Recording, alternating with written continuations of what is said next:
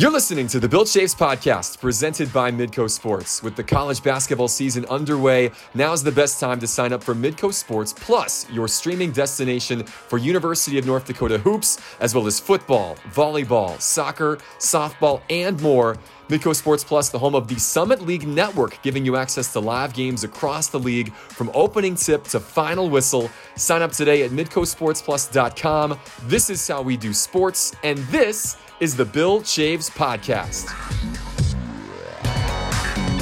Welcome to another edition of the Bill Chaves Podcast. We're taping this on a Tuesday morning, the 21st of November, Thanksgiving week, Bill Chaves. Happy Thanksgiving to you, Bill. Yeah, happy Thanksgiving to you, Alex. And how about this? No snow in Grand Forks.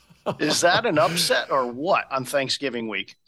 It's been wild. Just the fact, like thinking back to last month, there was wintry conditions right before Halloween. It was like, all right, we're here, we're in it. You get ready for it. And it's been really pleasant. I mean, what a great month. It doesn't feel like it should be Thanksgiving because it's been so nice. You got to double check the calendar, do a little double take. It's been great. It really has been. We've been really fortunate. Obviously, we played our last home football game last week, and we actually moved kind of the tailgating indoors in a sense. But I'll tell you what, folks were out there doing their thing. It was awesome. It really was great. So excited for this week. It's a busy week, but exciting week too. Very busy week, very exciting week. You said last home football game. I'm going to correct you. Last regular season home football game, because you got a playoff game that we're going to be talking about in a little bit at the Alara Center coming up over Thanksgiving. A lot of stuff to get to on the pod. Hockey's number one in the country. Football's playing in the postseason. Men's and women's hoops are off to good starts, etc. Before we get to that, though, we got to welcome in our guest for this week, a guy that knows the NCHC better than anybody because he's been there since essentially day one, the Associate Commissioner of the National Collegiate Hockey Conference, Michael Weisman, joining us on the pod. Michael, thanks for being with us, buddy. Hey, Alex. Hey, Bill. Thanks for having me. I appreciate you guys having me on the podcast. Yeah, no, I appreciate it, Michael. I think first time on the pod, so we're excited to have you for sure. So, hey, easy layup question for you. You've seen a lot in the conference over the course of time. Just give us some highlights. Give us some highlights from your perspective. I mean, obviously there's been so much over the course of time, but just give us a little bit of a background in case people don't, know you a little bit, but just give where you came from and then kind of some highlights from the NCHC during your time. Yeah, absolutely. Thanks, Bill. So as Alex said, I've been with the NCHC. This is my 11th season. So we've in our 11th season of competition. So I literally started about a week before the first NCHC games were ever played. So I have seen pretty much every NCHC game ever played. A little bit about me. I'm actually originally from Oxford, Ohio, so home of the Miami University Redhawks. So very familiar with them. I actually worked for Miami for 4 years, 3 years as their hockey SID. That actually kind of led me to the job here with the NCHC. Former Commissioner Josh Fenton was a longtime associate AD at Miami, heavily involved in their hockey program. When he took over as commissioner of the NCHC, I kind of put a bug in his ear and said, hey, if you're looking for a communications person, Colorado Springs looks pretty nice. And thankfully, it worked out pretty well for me, and I hopefully the conference thinks so too. So that's kind of how I got to here and where I'm at. And it's hard to believe we're in year 11 of the NCHC. I mean, it seems like not that long ago we were holding our first Frozen Face-Off at Target Center back in 2014, and I was probably a little bit deer in headlights and didn't quite know what I was getting into, trying to run a whole tournament, run all the media operations at a big, in that case, an NBA venue, but a big venue like that and a big tournament like the Frozen Face-Off. So it's been a long and kind of wild ride.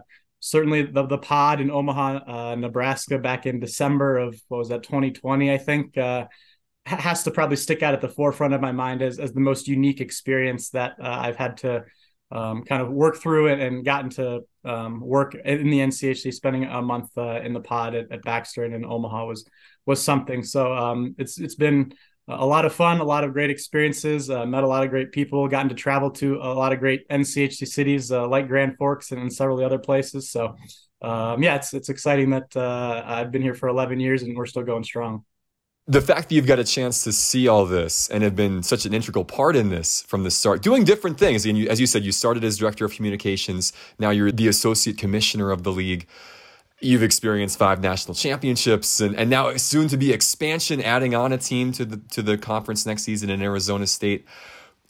There's got to be such a great sense of pride, Michael, I imagine, amongst you and the rest of this group and the league as a whole in what you've been able to accomplish. Because this started from nothing, basically. This was an idea and has now become the best conference in college hockey. What a special thing to be a part of. Yeah, it really is. And, I'd like to maybe take a little bit of credit, but I really probably shouldn't. I mean, most of the credit goes to the student athletes and the coaches and the administrators of our 8-member institutions who, fully commit to hockey and put a good product on the ice. And as you mentioned, winning 5 national championships certainly helps with the NCHC raise their profile. But as I started as director of communications and still in my current role, I oversee a lot of the external communications and social media and video and website and things like that. And I'd like to think, we've been able to kind of build our brand on social media and things like that and get our name out there a little bit. And maybe it influences a recruiter too to be like, oh yeah, they do some cool things on social media. I've seen they do a good job of promoting their players, and that's a league I'd like to play in. So certainly full credit to the teams and being able to compete at such a high level and winning championships and things like that. But I think it is neat to see how far we've come. And when college hockey realigned back in 2012, 2013, there was a lot of uncertainty. And I think even starting this league, there were probably a lot of teams that were a little unsure about how is this going to work out, and taking, 6 great programs from the old WCHA and 2 kind of power programs from the old CCHA and putting them together. How's that going to work? And I think most people would say it's turned out pretty well. So it's definitely been a special experience to see where we're at today compared to day one. So quick question for you. Switching gears on a hockey weekend, take us through. What do you do on a hockey weekend? What's your calendar? What's your thoughts? Yeah, it's really changed over the years, I would say. When it first started, it was probably just a little more kind of oversight, posting some final score graphics on social media, things like that. We were definitely not as heavily in the video space. NCHC TV didn't even exist in our first season. So I didn't really have access to live in-game video and ways to, promote that and things like that. So it was more kind of traditional writing recaps for the website. I would usually go to a CC game. I'm based here in Colorado Springs, so going to a Colorado College game, sometimes driving up the road to go to a Denver game if they were home, and just kind of monitoring the league. And then, writing a recap at the end of the night, doing some notes in the next morning, things like that. Now it's probably more heavy on the video. I'm cutting highlights for at least 1 game, if not 2 games every night, along with Sam Keeney, our digital content coordinator, who does all of our kind of midweek video, who does a great job with that.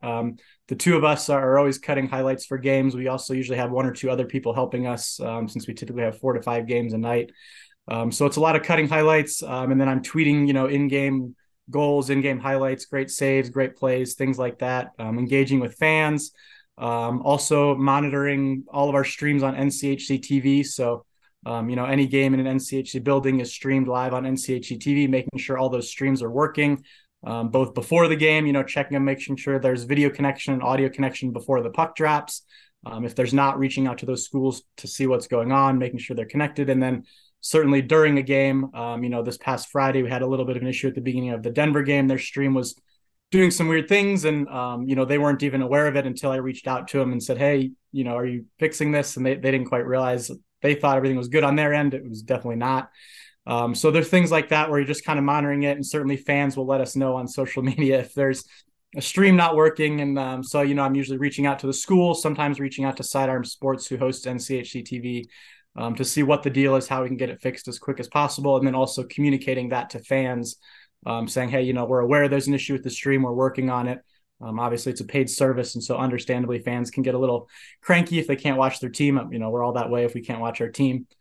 So that's a big part of it. And then another example we were talking about a little bit earlier before the podcast was we had a little bit of an ice issue at Denver on Saturday. And so any kind of crisis communications or things like that need to be communicated in real time, certainly that would fall on me. And then in addition to that, just kind of a little bit of what I was doing at the beginning when I first started, some social graphics, final scores, things like that. But it's definitely shifted a little bit from maybe the writing and stuff to much more heavy on the video side and kind of oversight of how things are running. Yeah, I think for people at home who don't know, like what Michael does, and obviously what Sam does too, it's really impressive because, as you said, sometimes, especially during a non-conference weekends, you might have 6 teams playing at home where you're getting video from, for NCHC.TV from around the league. And you're keeping track of those games and letting people know what's happening and showcasing, as you said, the student athletes in the programs with the highlights that they're putting out. And it's really like 2 of you and 3 of you managing all this in addition to all of the other admin stuff. It is so impressive, the level of quality and how in depth you can go back on an NCHC website or on the Twitter page, etc., and have a great understanding of exactly what happened in all these different games at night's ends. And for you to be able to keep track of that, I'm always blown away when you think of it like, no, it's just Michael and Sam. It's maybe like 3 people who are doing all this at the same time. I don't know, just kudos. It's not really a question. Just kudos to you to be able to keep track of all these things and keep promoting the league and these programs like you do, Michael. It's awesome. Well, I appreciate that, Alex. It's a lot of fun. And like you said, a lot of credit goes to Sam Keeney, our digital content coordinator. She's been with us this is her 3rd season, and she does a great job designing templates, designing the graphics, creating kind of those midweek videos, the fun game shows and plays of the week and all that stuff that you see during the week. That's all her. And then, she kind of gets all her templates and graphics and everything ready, her highlight inserts, things like that. And then, she sends it to me, or I've got my materials that I need to create the highlight packages, and we crank them out. But it sometimes can be a little hard to keep track, making sure you're using the right hashtag or tagging the right team, things like that. Well, I know at the end of the night, like it's always great. If I get done calling a game, like I can go to NCHC.TV and then just watch, or go on Twitter and just watch the complete highlights of everything that was important that happened on the other games around the league. And that's so invaluable because I couldn't sit and watch the 3-hour broadcasts of all the other teams, but you get at least a sense of what's going on. And if you need to dig deeper, you can. It just makes life covering this league so easy. And I know that's the point. That's what you're going for. Absolutely. So well done. Glad to hear it. And hopefully fans and media both enjoy it. Yeah. So last one from me, Michael. You mentioned Arizona State. Give us the, how is that unfolded for you to some degree, and what's happening moving forward? It's certainly going to be exciting for the league. Yeah, definitely an exciting time. This is the first time in our history that we've added a member. We've been kind of our core 8 for the first 10 and now 11 years. Arizona State adds a big brand name. I think the casual sports fan, even the non-sports fan, has probably heard of Arizona State University. I think they have the largest or second largest enrollment. I think they have the largest or second largest alumni base in the country. So to have kind of all those additional fans, I think is a great thing. They have a brand new arena, Mullet Arena. I haven't been able to get there yet, but we do have a site visit scheduled coming up here in February for our staff to head out there and kind of scope it out. So excited to see that. But yeah, it's definitely an exciting time. We announced that back in July, and a lot of planning. We're putting a committee together to kind of work through what all needs to happen to kind of welcome Arizona State and make sure they're ready to go when they come in officially next July 1st, as well as the conference is ready to go. So, making sure their venue has the right replay system and they're ready to stream on NCHC TV, and they're following our policies and procedures and things like that. They've been independent for their first, 6-7 years. And so they haven't,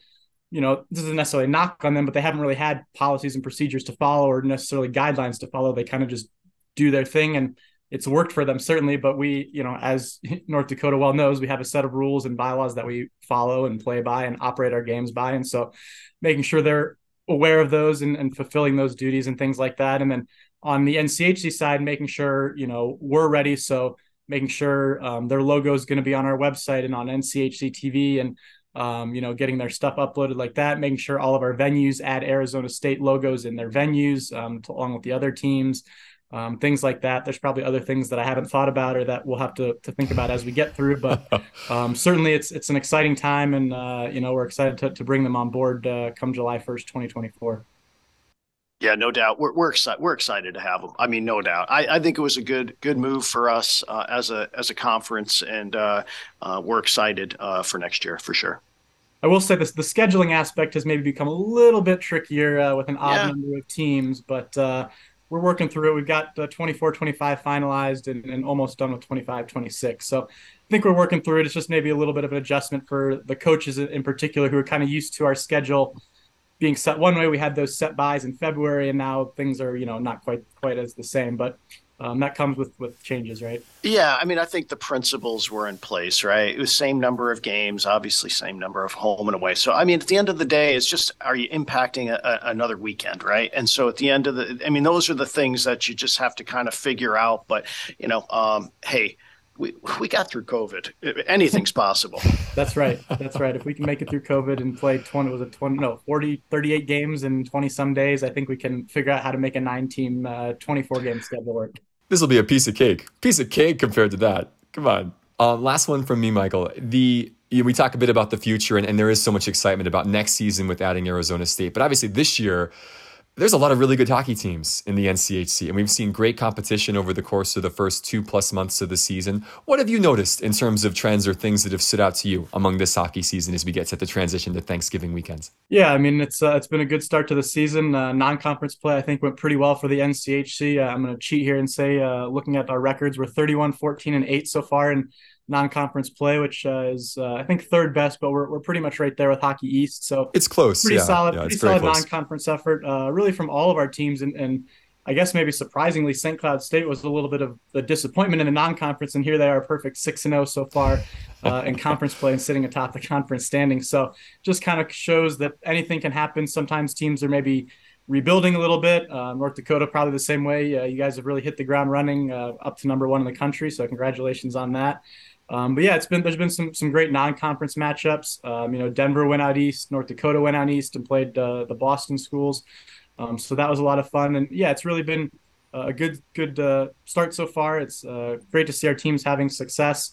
Even Miami got off to a really good start. Nice win and tie against Arizona State. Arizona State only has 2 losses all season and 1 tie, and 2 of those 3 came against Miami. So even though they're struggling a little bit here to start in conference play, it was good to see them get some non-conference wins. And so, yeah, I think those are some of the things I've noticed. It's always a battle to win the Penrose Cup, and there's still a long ways to go. But it's important to get those non-conference wins, and it really affects the pairwise down the stretch, because come conference play, one team is always winning and one team is always losing. So we need our teams to kind of be up in the pairwise now, so that as they kind of win and lose throughout the conference play, they're already elevated, and that really helps all of our teams as we go through the year. Yeah, I think that's one of the great things that has happened, I think, in recent seasons, is that fans have started to realize you want to be a Miami fan and a St. Cloud fan and a Minnesota Duluth fan in non-conference, because that boosts the profile of the league so much when it comes to NCAA tournament time. And that's the difference between getting 3 teams and maybe getting 5 teams in the tournament. So in that regard, yeah, it's the Big Ten, it's Hockey East, and it's the NCHC, all very tight up at the top in terms of non-conference winning percentage. And that will continue now this weekend, with pretty much everybody doing a quick dip back into non-conference before closing out the first half of the season back in NCHC play. It's no different than FCS football, Alex, right? It's the same deal. Mm-hmm. I mean, you want your conference to do as well as you can, because that's going to help you. And you bring that back into the regular season. And then once you start playing each other, you're just playing each other. So at the end of the day, you want to win as many of these games as possible, no doubt. Absolutely. Congrats on making the FCS playoffs. It's a good. Yeah, that's exciting. It's fun. Yeah, no doubt about it. So we're going to try to play on Saturday after Thanksgiving and see what we got. Everyone's 0-0 again. Well, we're going to talk more about that in just a bit. We're going to let Michael go for a sec, and then we're going to bring him back. Michael's a huge B-side fan. He's got a lot of opinions on some of the things that we talk about in the soccer space, etc. So first time ever, a B-side guest is going to join us. So Michael, thanks for your insight on the NCHC. We'll talk to you in just a little bit. We appreciate you. Sounds great. Thanks, guys. All right, great stuff there from Michael. Again, we'll talk to him a little later in the pod about some soccer and some football. We've got a lot of stuff to cover from a UND perspective, Bill, and we're going to cram it all in. Football, let's start there, because Bubba Schweigert and company win a dramatic 1-point regular season finale over Illinois State to get to 7-4. They punch their ticket to the FCS postseason for the 4th time in the last 5 years, and they get a home game, Bill. Just talk me through the emotions of Saturday and Sunday from a UND football perspective. Yeah, so really the playoffs started last week. And, you had 2 6-4 teams playing. We knew it was on the line. And one of them, if you win by a point, literally, and you feel okay about being in the strongest FCS conference in the country with 7 wins. And then the way the day went, Alex, it kind of broke probably correct for the Valley, obviously, to get 6 teams in. And I thought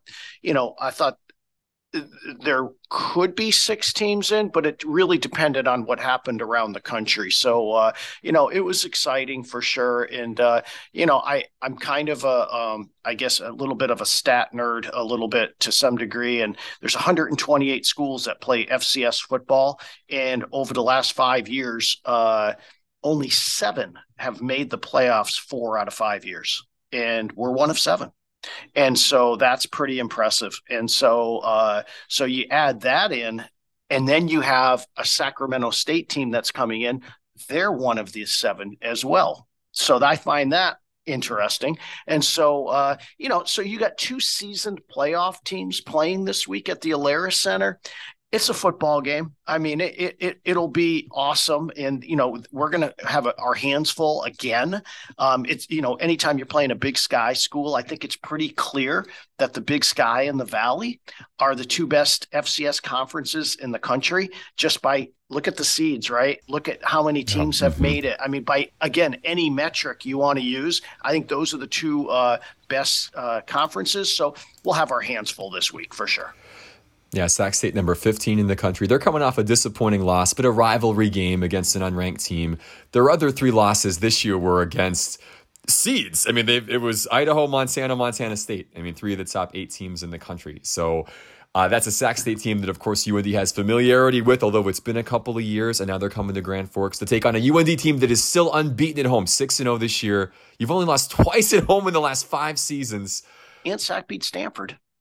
And Sac beat Stanford. And you can... And Nicholls State. They've beaten some good teams. They have a lot of big wins on their resume. That's right. And you can say, whatever you want about, what kind of year, Stanford with Troy Taylor, who was Sac's coach, now is Stanford's coach. So they're going through a little bit of an evolution on some things. But to go to Stanford and win, that's pretty heady stuff.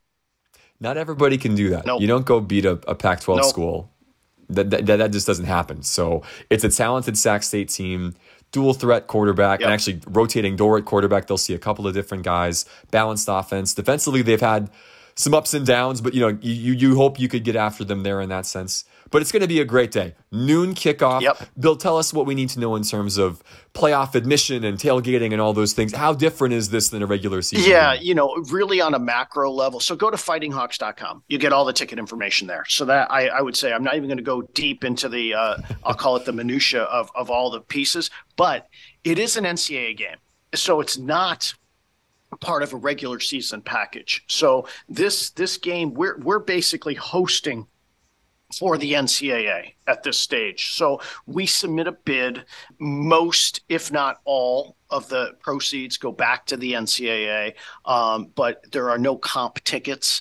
There are no, some of the things that we're able to do during the regular season, you're not able to do during this game. So even from a game presentation standpoint, there had been some conversations. When I first was doing this way back when, it was trying to be really neutral and I'll call it sanitized.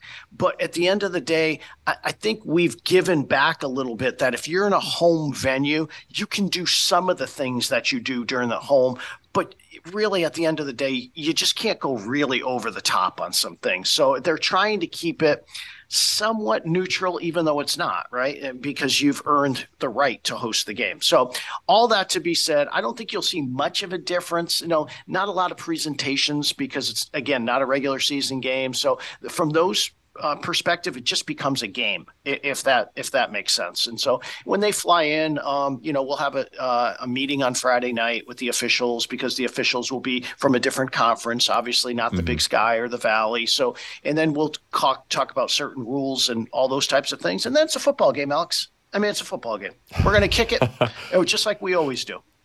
Just like we always do. So noon kickoff from the Alara Center. 2 top 16 teams going at it for the right to play South Dakota the next week in the quarterfinals. So great opportunity again. Best of luck to Bubba and the guys as they kick off the 2023 FCS postseason. Last thing I should say, it will be streamed on ESPN Plus. So that's the actual platform that you can find this game on. Back to, again, it's an NCAA game. So again, a Midco per se can't necessarily have put that game on your platform. Yeah, I'm glad you mentioned that. Yeah, we would love to. Like, that would be a thing that we would love to be a part of and broadcast the game just like we would during the regular season. But it's a postseason game, different rights apply. ESPN has the rights. Yes, ESPN Plus will be where you can find it if you can't make it in person on Thanksgiving weekend. Speaking of events going on campus during Thanksgiving weekend, UND hockey back home again coming up to take on Bemidji State, a non-conference series against the Beavers. 2 home games coming up on Friday and Saturday. Normal time, 7 o'clock Friday, 6 o'clock Saturday. North Dakota #1 in the nation, Bill, after their 5th consecutive win, a sweep of Miami this past weekend. Bradbury and company playing great hockey right now and looking like the #1 team in the nation. Yeah, I think it's exciting for sure. I think the team is playing great. They've got a good, kind of a good vibe about them. I mean, they just, I think, are, kind of taking care of business type of vibe. And, I think all of the questions that maybe were coming into the season where, obviously a new goaltender and new defensive core, I think a lot of that stuff has been answered. Now the question is, how do you get better as a team moving forward? And as Brad has said, and we've alluded to even on this pod today and in previous pods as well, it's so incredibly important to win non-conference games. I mean, it gives you the ability to stack up, the ability to bring in the best resume possible to conference games and then keep building on the pairwise. So yeah, it's exciting for sure. I did get asked a question this past week too. Sometimes it seems like we split games with Bemidji and sometimes we have them at home. It's kind of an every other year thing. So every other year they'll do 2 in Grand Forks and then next year we'll do the split weekend. So we'll do 1 here in Grand Forks and 1 in Bemidji. So excited for that. And as Michael has discussed as well, next year's schedule might be a little bit different because we just got to figure some things out. We might be using an extra weekend because of the 9 teams. And so more to come on all that, but we know how important it is for us to play these regional games, and certainly we like playing the Beavers.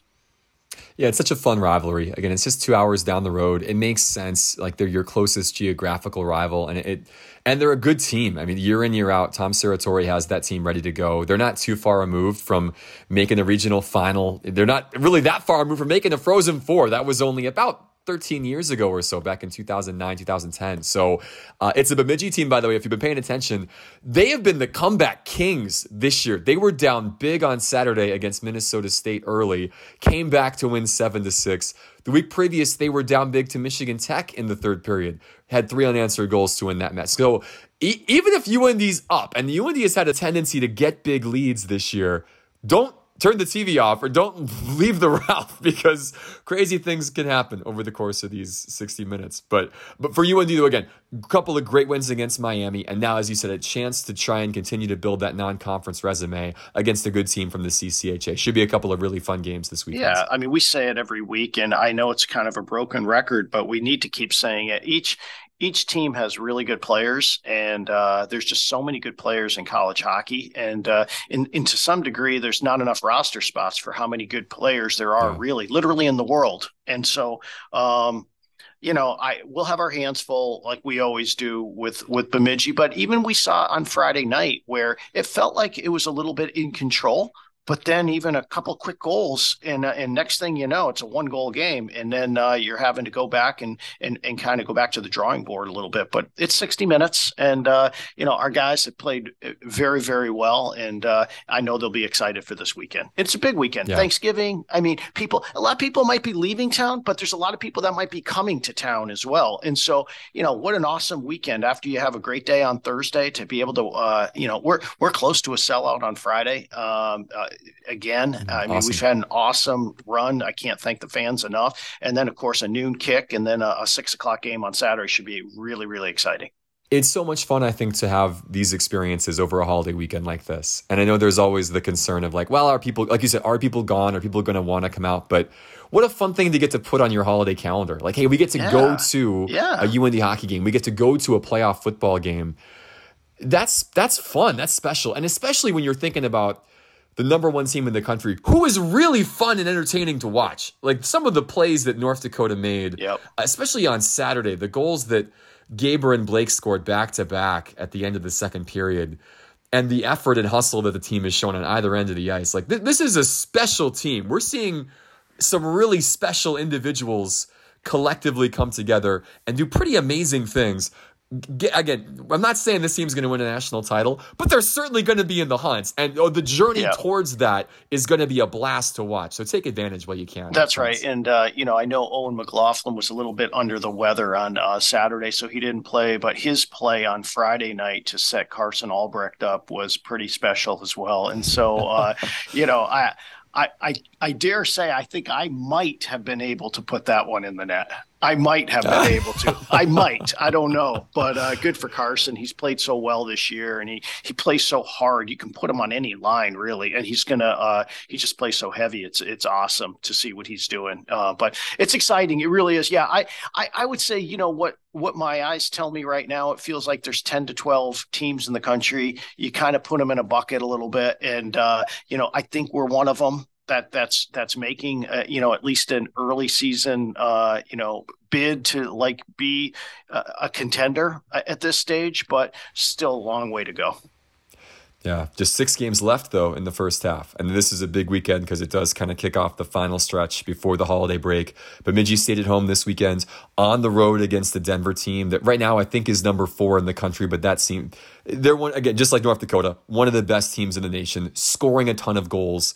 Big weekend coming up against the Pioneers, and then home against Colorado College on the 8th and 9th of December to close out the first half. So big 6-game stretch. Can you keep climbing, keep finishing this half really strong, or do you take a step back? We're going to find out over the next 6 games, and that starts this weekend against Bemidji State. Hoops, by the way, big win late last night out on the West Coast. The men's basketball team took down a Pacific team who had beaten them by 30 a year ago. They pick up a big late win over the Tigers. 3-1 now for Paul Sather's crew. They've really looked pretty good in their last 3 games after that tough outing against Iowa. This team who has a lot of promise starting to show it. Yeah, I thought it was great. It was a late night. I'm normally not up that late, but I was watching. It was great ending. And what was kind of neat about it was those are the types of games that you're going to be able to probably draw from at some stage. That you found a way down 1 with the ball, and then ultimately getting a great T had a great move to the hoop, and he finishes, and then like anything else, it comes down to a defensive stop. You got to get a defensive stop, and then you kind of put it away. But yeah, that's a good win. That's it's a West Coast Conference team on the road, kind of going out 2 time zones, and it was a return visit because they had come to Grand Forks, and so that's the reason why we were out there. We tried to some degree connect it with another game. It just didn't work. And so Jamie Stevens, our associate head coach, does a really good job of scheduling. Just it didn't work on this one. So we're just going to be coming back. And then we've both men and women are taking the Thanksgiving holiday and going on the road and playing in a couple games. So, it should be exciting for them.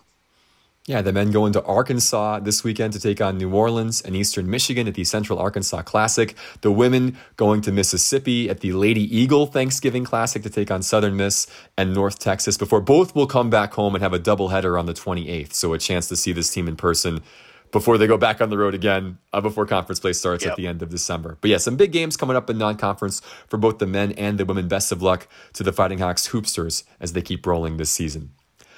Big shout out, by the way, just a couple quick things. Yona Kutlik, 88th out of 253 competitors at Nationals in Virginia for National Cross Country this past week. That's a huge deal. And you say, 88th. But again, 253 of the best in the nation. And you finish in the top third. That's pretty good for a young lady who won the Summit League Championships 2 weeks ago. Well done to her and to the rest of the crew. And then shout out to Marissa Stockman, who made first team all-conference in the Summit League in volleyball. The ladies getting a great win on senior day against North Dakota State to close out the season. I know there were a lot of things that prevented this team from hitting maybe their peak over the course of Summit League play, and they missed out on the tournament. But you just saw how much they enjoyed playing with each other and how much they wanted that win against the Bison for Marissa and for Casey Odell, their two seniors, and then for them to get it. And then that's an NDSU team now that has gone down to Vermilion and won their opening round match and were in the thick of things last night in the semifinals. That's a good team that you beat to close your season out. Again, you got to think that Jesse Tupac and company, that arrow is pointing up for that program moving forward. Yeah, I think so, Alex. If it was a really interesting year, 4 teams tied for first place, and with 4, all had 4 losses, and so the differential between really top and bottom really wasn't all that much.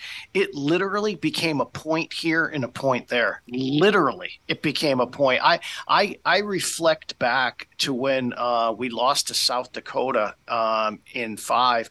We had a shot to potentially win it, and we didn't. And that's sports. I would be interested to see the direction the season takes at that point in time, because unfortunately we just were nipped in the 5th set a couple of different times, and that would have been the difference between us being down there in the tournament and not. And so hopefully the team, you're right, only 2 seniors, hopefully a lot of experience coming back next year, and then we can use that as to our advantage. Yeah, the future very bright for that group. But congrats again to Marissa and Casey on great careers, and just good to see them go out with the win like that. Anything else? I don't think so. I just really appreciate everyone in our fan base, certainly our student athletes, our coaches, our staff, our university, Grand Forks. It's a special place, and it's that time of year where you kind of give thanks, right? Amen. All right, making a flip over to the B-side. We're going to welcome back Michael Weisman. Michael is a big soccer fan. Michael's also a big AFC North fan. We're going to talk about that a little bit too, but I think it probably starts. Michael, tell the people what your affiliation is in terms of the club you support. It was pretty exciting, I will say, even though they were in a relegation battle. I did go to a bar with some other Everton fans last year to watch that final day of the regular season. So to be with them, to watch them win the game and stay up was pretty fun, even though it's maybe a little nerve-wracking to be on that side of it. But Everton fan through and through. What has happened to Everton? I mean, can we just start there? Like I think they're the only, I could be wrong, but I think they're the only team that has never been relegated. Right? They've always played first division football in England. I think that's an accurate statement. But wow, they've had a rough go, the last several years. Yeah, I believe you're correct in terms they've never been relegated from the Premier League, and I think they've been in the top division since like 1951 or something like that. So, yeah, they've been up there for a while. But yeah, I mean, I know they're going through some ownership changes, and their chairman just passed away a little bit ago, or a couple weeks ago. So.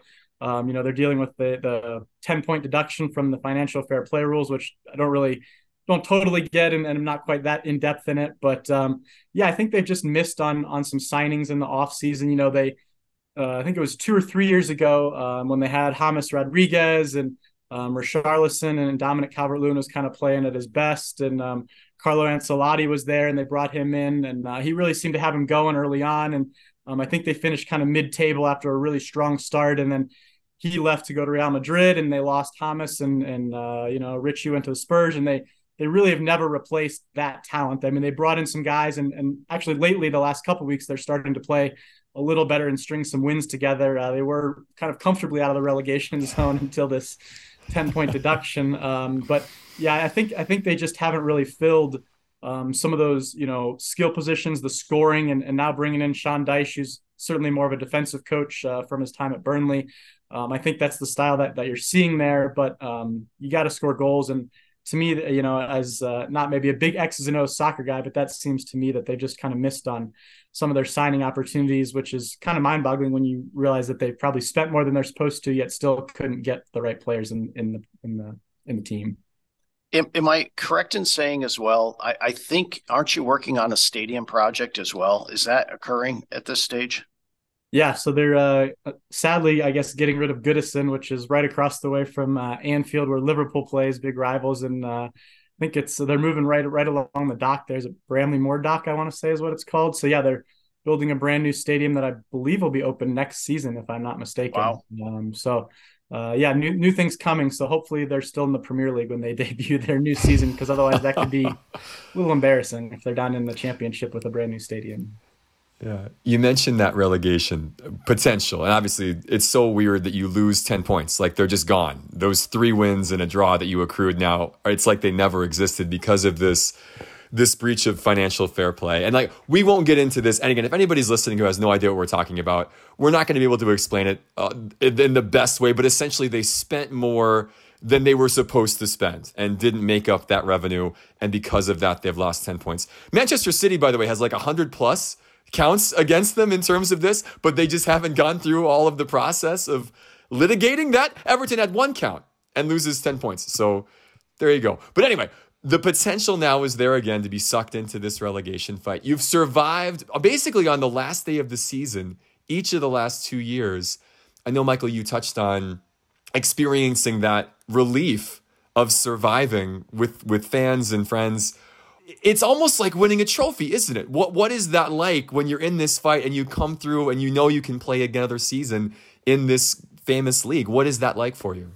Yeah, I mean, it was definitely a unique experience. I mean, I'm relatively new to the Premier League. I've been following it for probably maybe 6-ish years now. So that was kind of the first time where it's really kind of come down to that last day, and you're kind of thinking, gosh, this could really stink if they get sent down. And I'm in a group chat with some friends who are big Premier League fans of various teams: Arsenal, Liverpool, Manchester United, things like that. And so the joke was, well, have fun watching the championship next season, things like that, which, it's not a huge deal to me. But yeah, I mean, it's always fun when you get to play, against the teams that your friends are cheering for. And, their games are on Peacock and USA, and you're watching the championship on ESPN Plus and things like that. So, you mentioned it's kind of like winning a trophy. I mean, yeah, I guess a little bit it is like that, right? At least it feels like you won something, even though, you finished 4th to last. But at least you get to make the millions of dollars of staying in the Premier League and the prestige that comes with it. So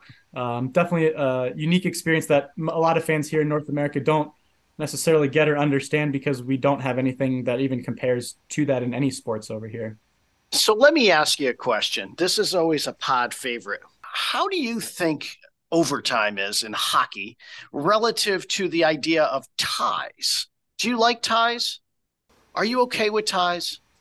Yeah, I think I'm okay. I mean, I think in soccer, I'm okay with ties. With scoring tougher to come by, I don't want to see it go to a penalty kick shootout after every game in soccer.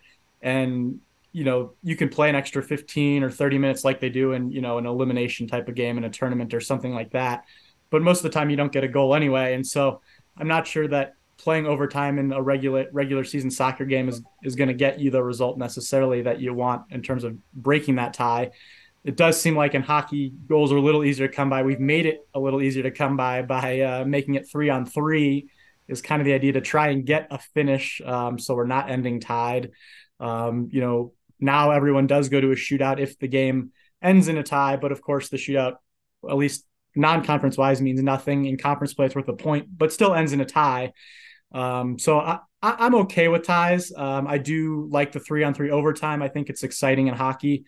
So I do like that aspect of it. I honestly would be okay if we didn't have shootouts in regular season games. So I'd be okay with 3-on-3 overtime. And then if we're tied, we're just tied. I get it from a conference perspective. It makes sense to play the shootout so that all games are worth 3 points. Someone's getting 2 points and someone's getting 1 point. Unlike the NHL, where some games are worth 3 points and some games are worth 2 points. In our league, all games are worth 3 points. Either one team gets all 3 and the other gets 0, or 2 and 1. But in non-conference, a non-conference exhibition shootout doesn't really make sense to me. I guess the team maybe feels good if they win, but I'm always afraid that a goalie's going to pull a muscle trying to make a save or something in a meaningless shootout. So I'm okay with ties, but I do like 3-on-3 overtime. Yeah, the chair of the rules committee in hockey this year has heard a lot from, let's just say, different parts of the office about 4-on-4. I think I would be excited about 4-on-4 because I believe I see that during the regular season games. I don't see 3-on-3 too much. So at the end of the day, I'm a 4-on-4 fan, but I think I'm in the minority in, let's just say, the world of hockey. Yeah, I think 4-on-4 is an interesting idea. I mean, I think anytime you take a player from each team off the ice, it just creates more space, right? Which That's right. is the idea to, in theory, allow guys to have more space to make moves. Should be a little bit easier to score because you have one less defenseman stopping you. So I think that is an interesting idea, to, kind of a balance between the 3-on-3 where guys can get pretty exhausted. And now in the NHL, you see their talk of, not even basically a half court violation, right? Because teams are That's right. circling back and just kind of killing That's time right. and puck possession. Right. And now the NHL is like, well, we don't really like that. So once you cross mid ice, you may not even be able to go back across, which seems a little extreme because you might not even do it intentionally if you have a bad pass or something like that. But, and I'm interested. I'm always thought that soccer should try something like that too, to try and get a result, make it 10-on-10 or 9-on-9. But I don't know. They're all about their ties. So I'm not sure that they would go for something like that. I'm dominating this B-side. My apologies, Alex. But but Tottenham has tried that. They were playing with 9 players recently, so we've tried that. But we just did it during the actual play, so that's how we did that. But the 4-on-4 piece, I'm intrigued by it for a couple different reasons, because I just think moving to 3-on-3, I get why the NHL does it, because they have 82 games, whatever, but we have half as many. I mean, in less than half. It just feels like it's quite drastic to play that. And then I feel like the win-loss piece of it, I know there's a pairwise side to it. It just feels extreme to me, where on a 4-on-4, you might get more ties, but I do think it will open it up. And I think we see it in hockey a lot. And the last thing I'll say is what you said, we've overcoached it because we have now had it for a while. And so really it's about possession, and we see it. How many times do we see just 2 or 3 possessions now, and then there's a goal? I think coaches would strongly agree with your win-loss thing, because we do hear about that every year at the annual meetings. It seems like is, can we get credit for the overtime win? But if we lose, can it only count as a tie? And it's like, well, tough to have it both ways. Yeah. They've also suggested kind of like we do for conference play, where we actually have 6 columns. And I just think that gets complicated it's complicated enough in our league. I can't imagine making your overall record that complicated. 4-on-4 solves it. I'm just telling you, I've got to get with that guy that's the chair of the rules committee. It's a rule change year too. It's a rule change year. If only you knew where he was located. I wish we did. Tough guy to track down, that Martinson guy. Anyway, as Michael mentioned, he's from Oxford, Ohio. He's a big Cincinnati Bengals fan. Bill is a Pittsburgh Steelers fan. This never happens that we get 2 AFC North people together. Both of you have had really weird seasons. Michael, your thoughts on where the Bengals are at right now, and then we'll get Bill's take on the fact that they just fired their offensive coordinator. Wow, they fired their offensive coordinator. That was news to me. Did not see that. But it's been a bit of an up and down year, I would say, for the Bengals. A little bit of a mourning period right now after Joe Burrow's injury. He can't seem to avoid the injury bug. They got off to a rough start after he hurt his calf, and I think it was the second practice of training camp. You could clearly see he was not himself the first 4 games. He was a shadow of himself, couldn't move, couldn't do anything. His throws were not very good. And then magically he got better, and so did the Bengals, and they rolled off some big wins over the Niners and the Bills. And, you thought they were back. And really this was very similar to what they did last year when they went to the AFC Championship. They started, I think 0-2, 1-3, and they were 5-4, which is exactly what they were going into the Ravens last Thursday before Burrow got hurt. And so I was actually feeling pretty good. Seemed like they were hitting their stride again, had just beaten the Bills, beaten the Niners, really beaten some good teams. And then, as soon as you saw Burrow kind of react on that short touchdown pass, I knew that wasn't good, because as with any sport, anytime you have a non-contact injury, and he looked to be in pretty severe agony, I had a feeling that was probably a season ender of some sort of a ligament. Wasn't sure if it was an elbow or a wrist, but anytime you make a reaction like that on a simple 2-yard throw that you're not touched on, it's not a good sign. He just couldn't grip it. And so, it'll be interesting. We'll see what Jake Browning can do. He looked okay the last half against Baltimore. He held his own. Pittsburgh's D is also very good, so that'll be a good test for them. Thankfully, the Steelers don't really have much offense, as we kind of alluded to. So I have a feeling it'll be a low-scoring game. For those that are into gambling, my suggestion would be to take the under. Ooh, okay. All right. We've got a suggestion there. I will say this. They had to do something. They've been historically bad offensively on any metric that you could imagine. So I was wondering how the Najee Harris comments were going to play. And obviously what ended up happening was they made a decision right at the end. And I think Najee's pretty measured guy. And so it'd be interesting to see what they come out with this week. So I'll be as interested as you are watching it. It was hard to watch them in the fourth quarter, thinking they should at worst go to overtime this weekend. And let's just say it was not awesome, and they found a way to lose that game. And you know what? But they've had luck along the way at this stage of the game. So I don't know. Go to Cincinnati, play the backup quarterback. It's better than playing Burrow. Yeah, no doubt about that. Yeah, Browning doesn't have a lot of experience, so we'll see what he can do. I will say it's never a good sign when you're the offensive coordinator and you're getting chanted to be fired at that team's hockey game. I believe the Penguins were chanting "Fire Matt Canada" several weeks ago. So that's got to be pretty rough when you're not even at your sport and other fans are chanting for you to be fired. Well, you know what ends up happening, however it goes, right? There is a point where you've just reached a distraction level. And at the stage, I just think for all intended, including Matt, you know what, probably better to figure something else out. And I don't even know how they're going to replace him, Alex, but at this stage of the game, it really didn't matter. It was difficult to play at home right now. Do you think Kenny Pickett is more the problem, though, or is it really a Matt Canada problem? I don't know that answer. I don't know enough about football to understand the schematics of it, but from what I've understood, and that's where Najee Harris was really disappointed, was it felt like the other team knew what the Steelers were going to do.